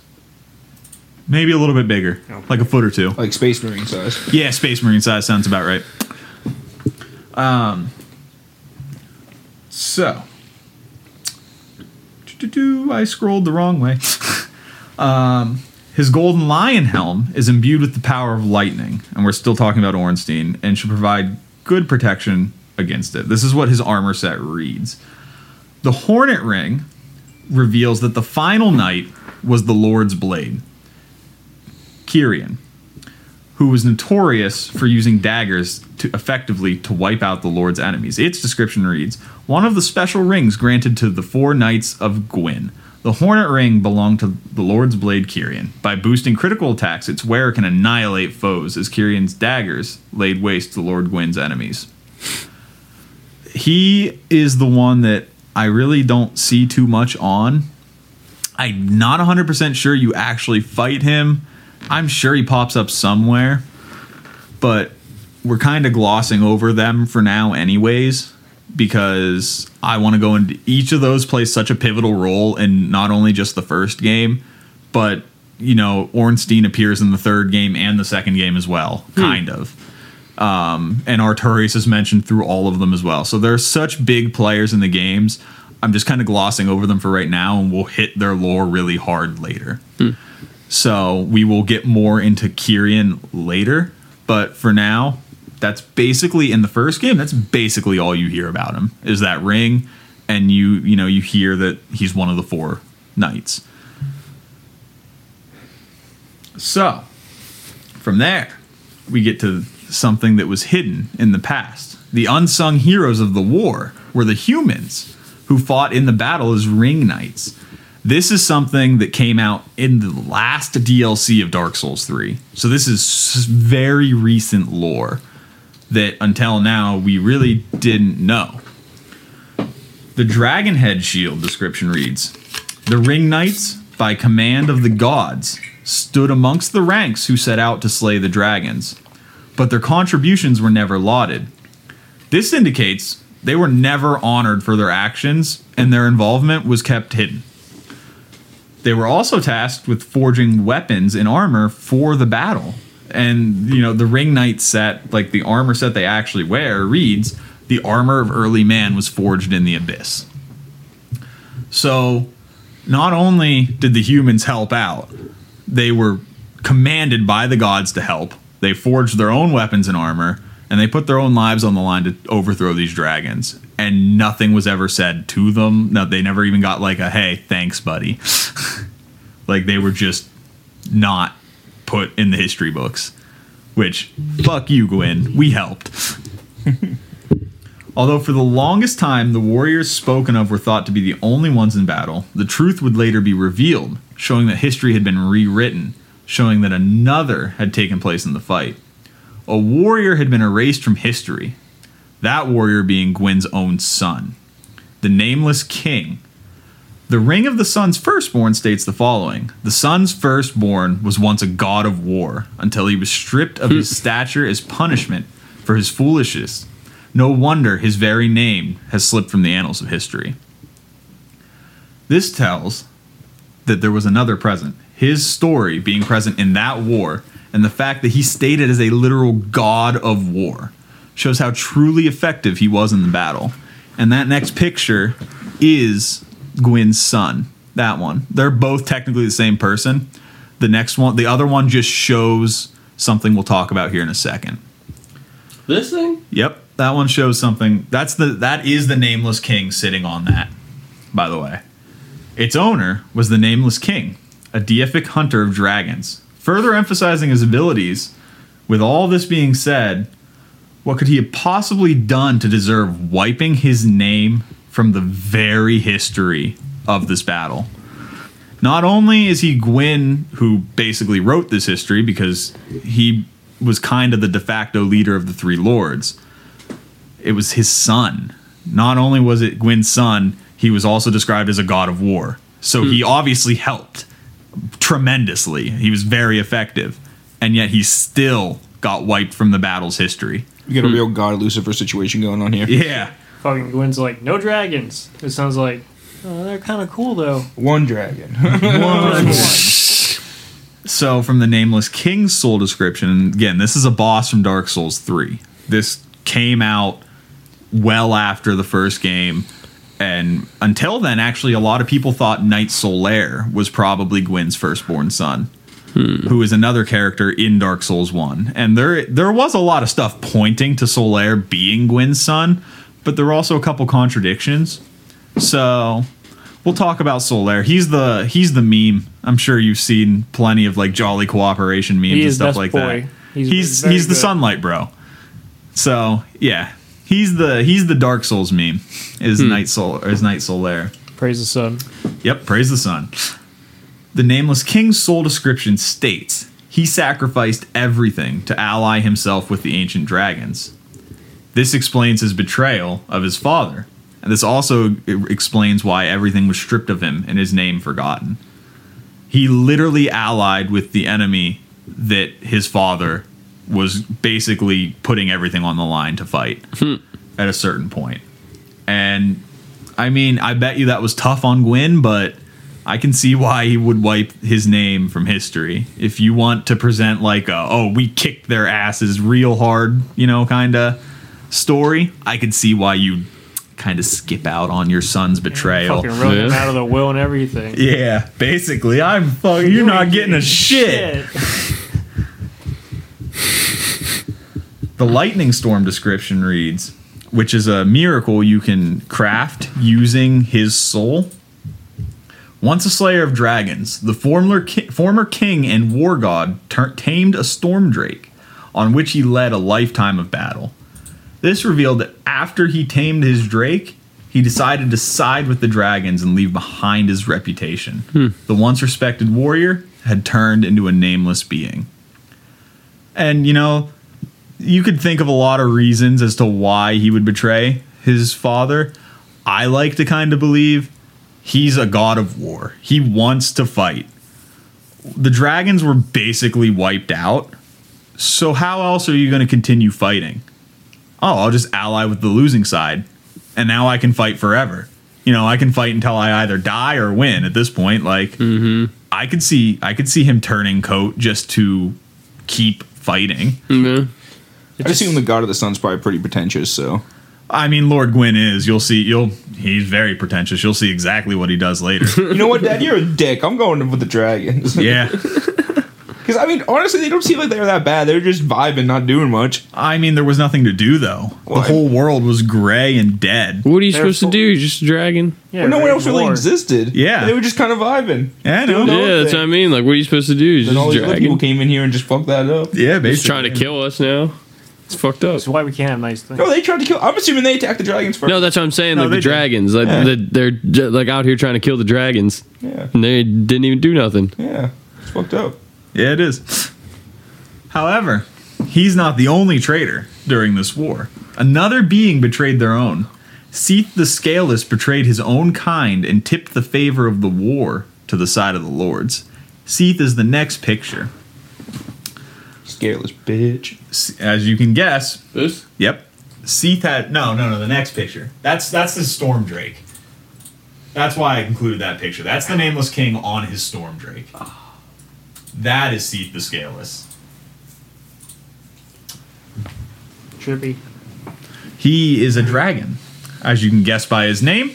He had no scales. Poor bastard. That very likely made him envious and resentful to the other dragons. He might have even been treated differently by the other dragons.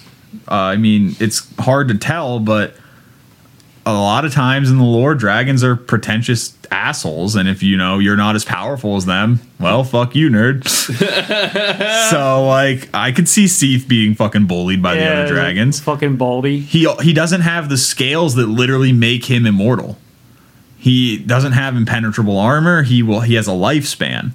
Like, Seth, compared to all the other dragons, is basically an enigma. He might as well be his own species. I could see him being treated differently. So did he not exist until fire happened? No, Seth existed. Well- He just probably has a long lifespan. I thought life and death didn't exist before. No, but he didn't die. Could have had a long. Oh, I don't know, honestly, on that one. That's a good point in the lore where maybe I can find something on that. It could just be one of the many things in the lore that's not explained. There's a lot of stuff in Dark Souls lore again that we just don't know. Yeah. And maybe Seth didn't come along until after the fire had formed. Maybe that's one of the first dragons that popped out after the fire was there. He looks cool as fuck. He is. Another reason for his betrayal of Seth, not only possibly Now he betrayed the dragons, Seth right? betrayed the dragons. So, you guys want to kill us all, Yeah, might as well, right? Well, like what? Yeah. Well, no, there's another they're all dicks reason. to me anyway, so fuck, let's kill all of them. Basically. But there is another reason. Gwyn promised Seth access to... I know what it's called, but I don't want to say it until I find it in the fucking All the script. dragon ass you could want. There it is. All the dragon ass you could want. He promised Go see. access to the Duke's archives, okay, which was a trove of precious tomes and letters.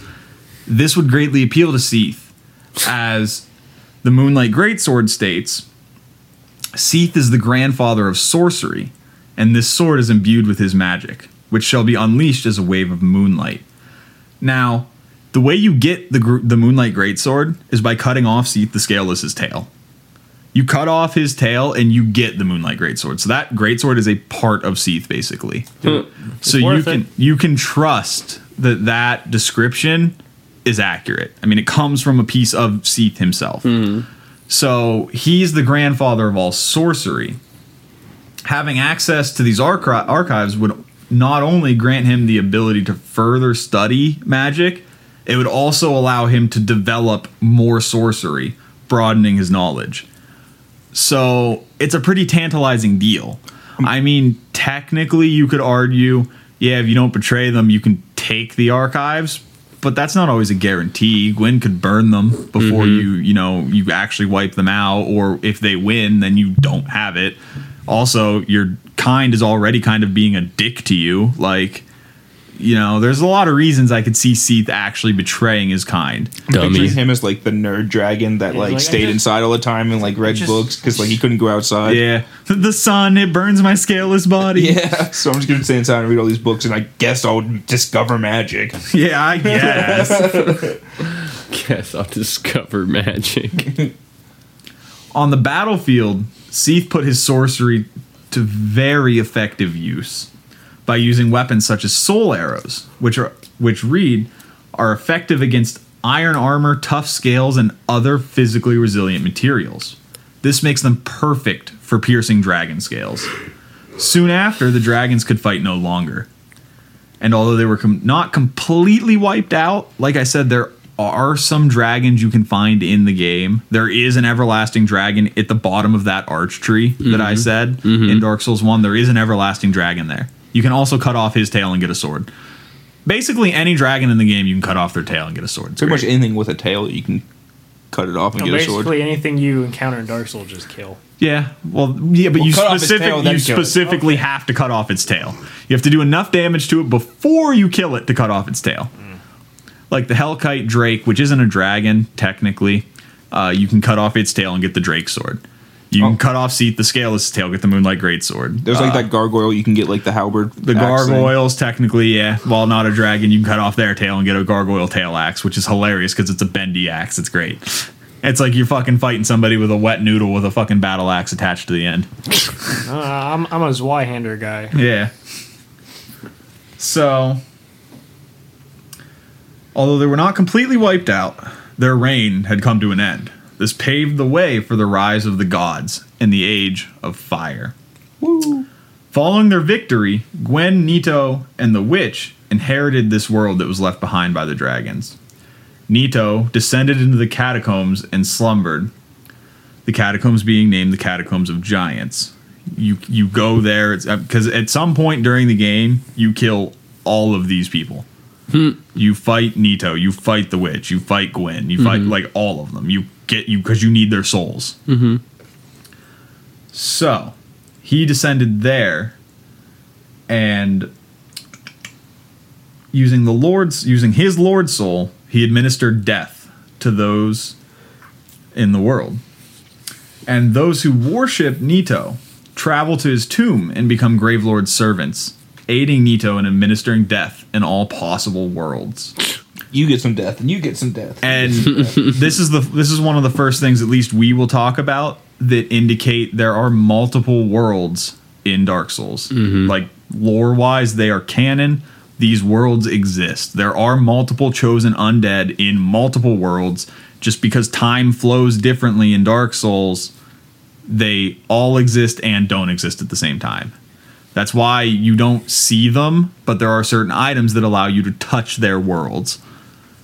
And that's like the Grave Lord's Covenant, where you invade another player, kill them, and we'll talk about what happens after that. They use an Eye of Death. That is the item they use to invade the worlds. And that is how they seek and administer death. The text reads, "The dreadful eyes of death spread disaster across neighboring worlds. Phantoms lured to the host world may end up as victims, allowing the eyes of death to multiply and leading to further proliferation of the bane. The eye summons evil spirits in various locations to inflict death to its residents. Then they take the eyes back to Nito, where he sleeps deep within the giant catacombs, quietly overseeing all death and waiting for his servants to usher in the eyes." So basically, after beating up the dragons, killing them all, Nito is like, I'm really tired. I'm going to go into these catacombs and take a eons long fucking nap and let all of my servants deal with all this death while I just kind of oversee it. So not only you know what, that sounds like something I'd do too. Yeah, I know. I mean, why do I have to be the one to administer all the death if my servants will do it? Like work your way up at a job and just be like the supervisor, just every now and again, but like just overlook shit. Yeah, me fought dragons. Everybody wants to have that situation. Yeah, Kill dragons. Yeah, I killed dragons. You guys can go kill your own people. Yeah. So like that's kind of what Nito's doing when we pop into the game. So, and that also, again, brings up the fact that, you know, it kind of ties in with the time being really weird in Drangleic, or not Drangleic, that's Dark Souls 2. Being weird in Lordran, which, you know, doesn't flow at a constant rate. Some areas it flows forward, some back. And certain items allow you to manipulate that flow of time and pull you to other worlds, which are where the extra chosen undead are. Triumphant against the dragons, Gwyn became the king of Lordran and lived alongside his clan of gods in the city of Anorlando. They continued hunting descendants of the dragons to keep them weak and feeble, and give the lords practice to hone their fighting skills. Gwyn was very generous to most of those who helped him during the war, but not so much for humanity. His attempt to reward the pygmies was basically all just smoke and mirrors. It was a big trick. The small envoy banner reads, and this is an item from Dark Souls 3. Again, a lot of humanity's lore came in 3. Because it tried to tie a lot of the lore up, because again, it was kind of thought to be the last game. The small envoy banner reads, "For the pygmies who took the Dark Soul, the Great Lord gifted the Ringed City, an isolated place at World's End, and his beloved youngest daughter, promising her that he would come for her when the day came. The true intention behind his gift for humanity was to isolate them at the end of the world. He put them in the Ringed City and ensured that his youngest daughter would be there to halt the flow of time. That is her power. So he left them there, trapped in the past, to be forgotten by the world. That is what Gwyn gave humanity for helping him defeat the dragons. He literally tried to erase them from the world." Thanks, bro. That's a shitty job. What's my job? Stop existing. Okay. Yeah, okay. Oh, don't worry, daughter. I'll come back for you. Okay. And shocker, she's still there in Dark Souls 3 when we go there. So, Well, I mean, it seems like an instant to her, I guess, since she stopped time. I guess, yeah. Also showing his fear of humanity, the Ring Knight armor reads, "The armor of early man, forged in the abyss, and betrays a smidgen of life. For this reason, the gods cast a seal of fire upon such armor and those who possess them." The smidgen of life refers to the sprite of humanity, that little black, shard that we see in the game. And this gives power. This gives humans the power of the abyss. It strengthens us. And so this brought fear to the gods as it threatened their reign. Humanity's existence in of itself conflicts with their power. As, light is weakened by darkness and darkness is weakened by light. It's literally its natural enemy for the most part. Although not one can exist without the other. With no light, there's no darkness. With no darkness, there's no light. kind of. One could argue otherwise, but for the most part. So, humanity's existence is an active conflict with the Age of Fire, the Age of the Gods. So the gods cast a seal of fire on the ringed knights, and likely the rest of humanity, branding them with the dark sign. And I didn't send you a picture, but the dark sign is literally just a hole of black surrounded by a small ring of fire. And the ringed knight set is a cool, really cool looking piece of like full plate. And in the center, there's a bright red orange ring surrounded by a hole of black. So it literally looks like the dark sign. The dark sign signifies the undead and represses their abilities. Those branded are reborn after death, but they one day lose their mind and go hollow. This decision, the one that Gwen made here to brand the undead, is later revealed to have far-reaching consequences that not even he could have predicted. For now, the world belonged to the gods. Yeah, so that was awesome. That was some crazy... Like I said, I didn't know nothing about Dark Souls, and like learning that about like the gods and shit like that, like, or that they are gods, and that they like took these souls and they have power, and the dragon. It's cool. No, it's like very vague, just like what you said. Yeah, like I said, the lore behind Dark Souls is immense, but you would never know any of this unless you were looking except for like that first paragraph where because there is a cutscene at the very beginning of Dark Souls where it shows Lord Gwyn and them having the souls, and then you see Gwen throwing lightning bolts at the dragons, and you see Nito's wave of death, but that's about it.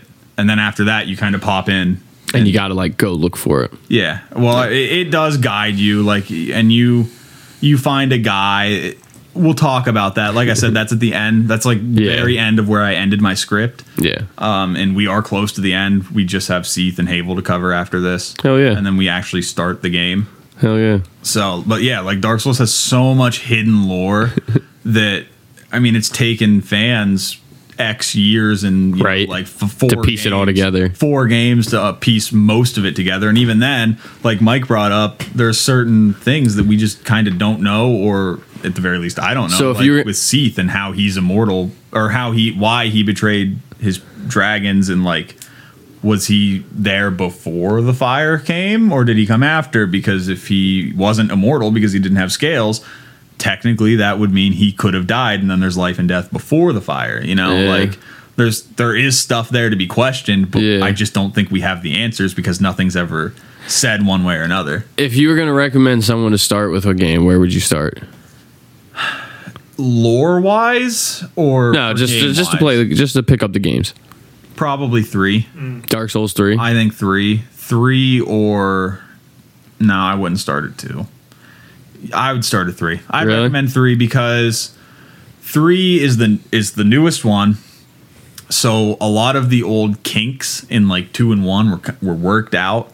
The boss fights in 3 are just really, really fucking good at this point, because like a lot of the boss fights in 1 were really lackluster. Although they were really hard, they weren't really hard for like good reasons. They were hard for like weird ass hitboxes and, you know, stuff like that. Dark Souls 2 kind of brought that in a little bit, where, you know, now you have some bosses that have multiple life bars. So like you deplete their life bar, it comes back. Yeah. And now they're in a new phase. And the DLCs in Dark Souls 2 are just awesome. They were really good. But in 3, they really hit the nail on the head with a lot of really good boss fights. They're challenging, but they're not challenging for stupid reasons. They're challenging because they are like hard. You know, it takes some skill to get through them, but they're not so challenging that a new player, and a lot of the challenging fights are kind of optional too. Like the Nameless King, you could go through the whole game. Dark Souls 3, he's considered one of the hardest bosses. You could go through the whole game without ever seeing him. He's an optional boss in an optional area, so you know, you don't have to worry about him. But 3 has more mechanics. It just flows better. The combat's quicker, but it's not quicker in a bad way. Whereas in Dark Souls 1, it kind of feels a little clunky. I really like Dark Souls 2, but that's not been reciprocated by the community, so How come? Story wise, boss wise?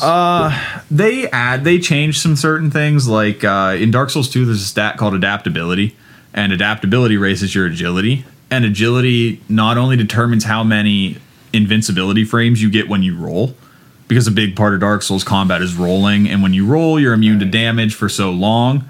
And Dark Souls 2, the base agility, your roll only gives you 6 frames of invincibility, whereas I think in Dark Souls 1 it's like 20. So not only did they fucking nerf the roll into the ground until you get this stat higher, so a lot of people are like, well, I have to have this stat in every build, like no matter what, I have to build this stat, which you don't. You can play without it. I do. I fucking can roll better in Dark Souls 2 than I can in 1 with minimum adaptability. It just takes getting used to. It's just different muscle memory. Yeah. I started with 3. Then I played the remastered version of 1, and I haven't played 2, but I have it downloaded. 2's really good. The DLCs have some of the best boss fights that the entire Souls game trilogy, or whatever you want to consider it, offer. Like the Ivory King is such a good boss fight, not only lore-wise, but also aesthetic wise, actual fight wise, and like the whole area is just so cool. It all is to me. It's a beautiful game. The Sind, the Slumbering Dragon, and one of the other DLC in Dark Souls 2 is considered one of the best dragon fights in the game, only second to Midir, who's in the 3rd game, who is considered like one of the hardest bosses ever, but one of the most fun to fight. Apparently he's very satisfying. I've never played the DLC in 3. Satisfying to fight? Yeah. I've never heard of that. Well, we Souls player are masochists, so the harder the boss, the more fun it is. I was about to say. Enjoy the punishment. I never got done with the boss Real quick, to end on a funny note, I didn't tell you this. The other day I talked to our homie JT, who we worked with back at an old job, and he listens to the podcast, and he ran into Bree, which is grandma, on the podcast, right? And he's talking to her. He's like catching up with her and shit, but then he starts talking about the podcast. Oh my God. Did you ask her if she still sells sex toys? No. I thought that's where you're going with this. No, he mentioned your name. He started talking about, he said your name, and she's like, who? She had no idea. She has no, and I was like, when he said it to me, it's so funny. It's like, I totally didn't even think about it. He's like, how the fuck do you not know who said this, but you've been on this podcast? I was like, that is hilarious. You guys have never met in passing or something, and apparently we've never said anything about it. Yeah, she had no idea who you were. I thought it was so funny. This is grandma for everyone who does it. Most of the time she was on, was right after you guys had Spencer and stuff. Who? Wait, what? I think I'm missing something here. Hold up. Bree? Oh, okay. All right. Yeah. She was on like right after you guys had Spencer, so you weren't here, but her and Brian were here. Yeah. She would come with Brian, and they would do an episode, but yeah, she had no idea there was another host on here called Seth. She's like, who? Yeah.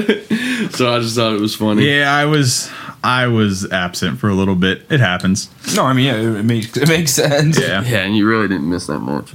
Fair enough. When it comes to episodes, you didn't really miss all that much. Yeah, most of them would just shoot the shit anyways. Yeah. But yeah, Dark Souls. I'd recommend 3. Love the lore. Yeah, I might have to get that one.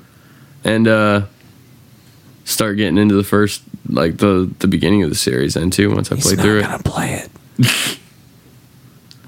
I'll stream Dark Souls with you. Let's do it. I'm down for it. Yeah, okay. I'll play it too. No. What? What do you mean no? No, you ain't gonna sit here and talk shit and then be like, oh, play this game with me. No, fuck you. I'll help you. Huh? I'll help you, buddy. Yeah, right. If it's anything like the 2K 2020, the 2K22, I'll fucking have to help you. I loved you bullying Wyatt the other night on 2K22. Oh, that was great. I was literally like, you do play. No, he was playing and he was streaming it and Brad to our Discord, and I was like, dude, do this. No, go. Hold up. You got to press this. Now go over there. Can you do the pick and roll? What the fuck is the pick and roll? All right, when you come down here, press this button, and this guy will be able to come over, and then you do. Okay, now go around. No, now shoot it. And he's just like, dude, Seth's just laughing his ass off. And awesome. But it was working too. It did. It fucking worked. Everything Brad said worked 100%. Got Wyatt the fucking buckets. Got him the shots. And then fucking Brad stopped and Wyatt was like down to a C man. minus. When we were over at Toad's, Toad pulls up his PlayStation 5. He's playing 2K22. Logan he's like, you mind if I play a little bit? Logan grabs the sticks. He has like 2 points. No, I remember it. It was You had 4 points, three rebounds, 2 assists. 3 rebounds. worst. He was on like 20% shooting. Okay, that's pretty bad. I was popping shots like a motherfucker. And then fucking Drew was just like, I'm gonna have to grab he's like, give him to Brad. He's like, watch this. And fucking I haven't even touched a PS5 controller at all. So I've never even played. And he had just given me the thing. I went up for a layup and I got fouled. Immediately pulled up, made the jump shot, and Drew just looks at him. He's just like, first shot he's ever taken, he makes it. Then I come up for the second free throw and I 100% it. He's like, second one, he 100% Because I missed the first 10, so you'd like make the next 10. Yeah, That's not how that works. Yeah, I was just getting all the bad ones out of the way for you. yeah. He missed. By the time that jar lid. Yeah, by the time the quarter was over, Drew had like 20 points. He was at 50% shooting, and he was back up to like a B freaking. That's a solid grade. game for him. All in a day's work, man. That was only in a it's quarter. Yeah, no need to thank me. No, it's just a test that those games like don't change. Yeah, they don't. Like, I'm not saying I'm fucking great at them, but like for the most part, when you're just playing like a Basketball my is player, basketball. Like, yeah, when you're it playing the doesn't my change very player thing often. and you're in the league trying to like come No. up and stuff, it's all the same. No, Like, I am. I'm pretty good. I had an off game. dude. It was yeah. So It was It happens. Brad, do the thing. Yeah, do the thing. it's been a great episode of Room to Talk. Minus Baby Dick What's up? saying that he's gonna play Dark Souls with us because that's not gonna happen. I'm Bud Walker. Mike McCloskey. I'm Seth. I'm Logan. We'll see you next week, kids. See ya.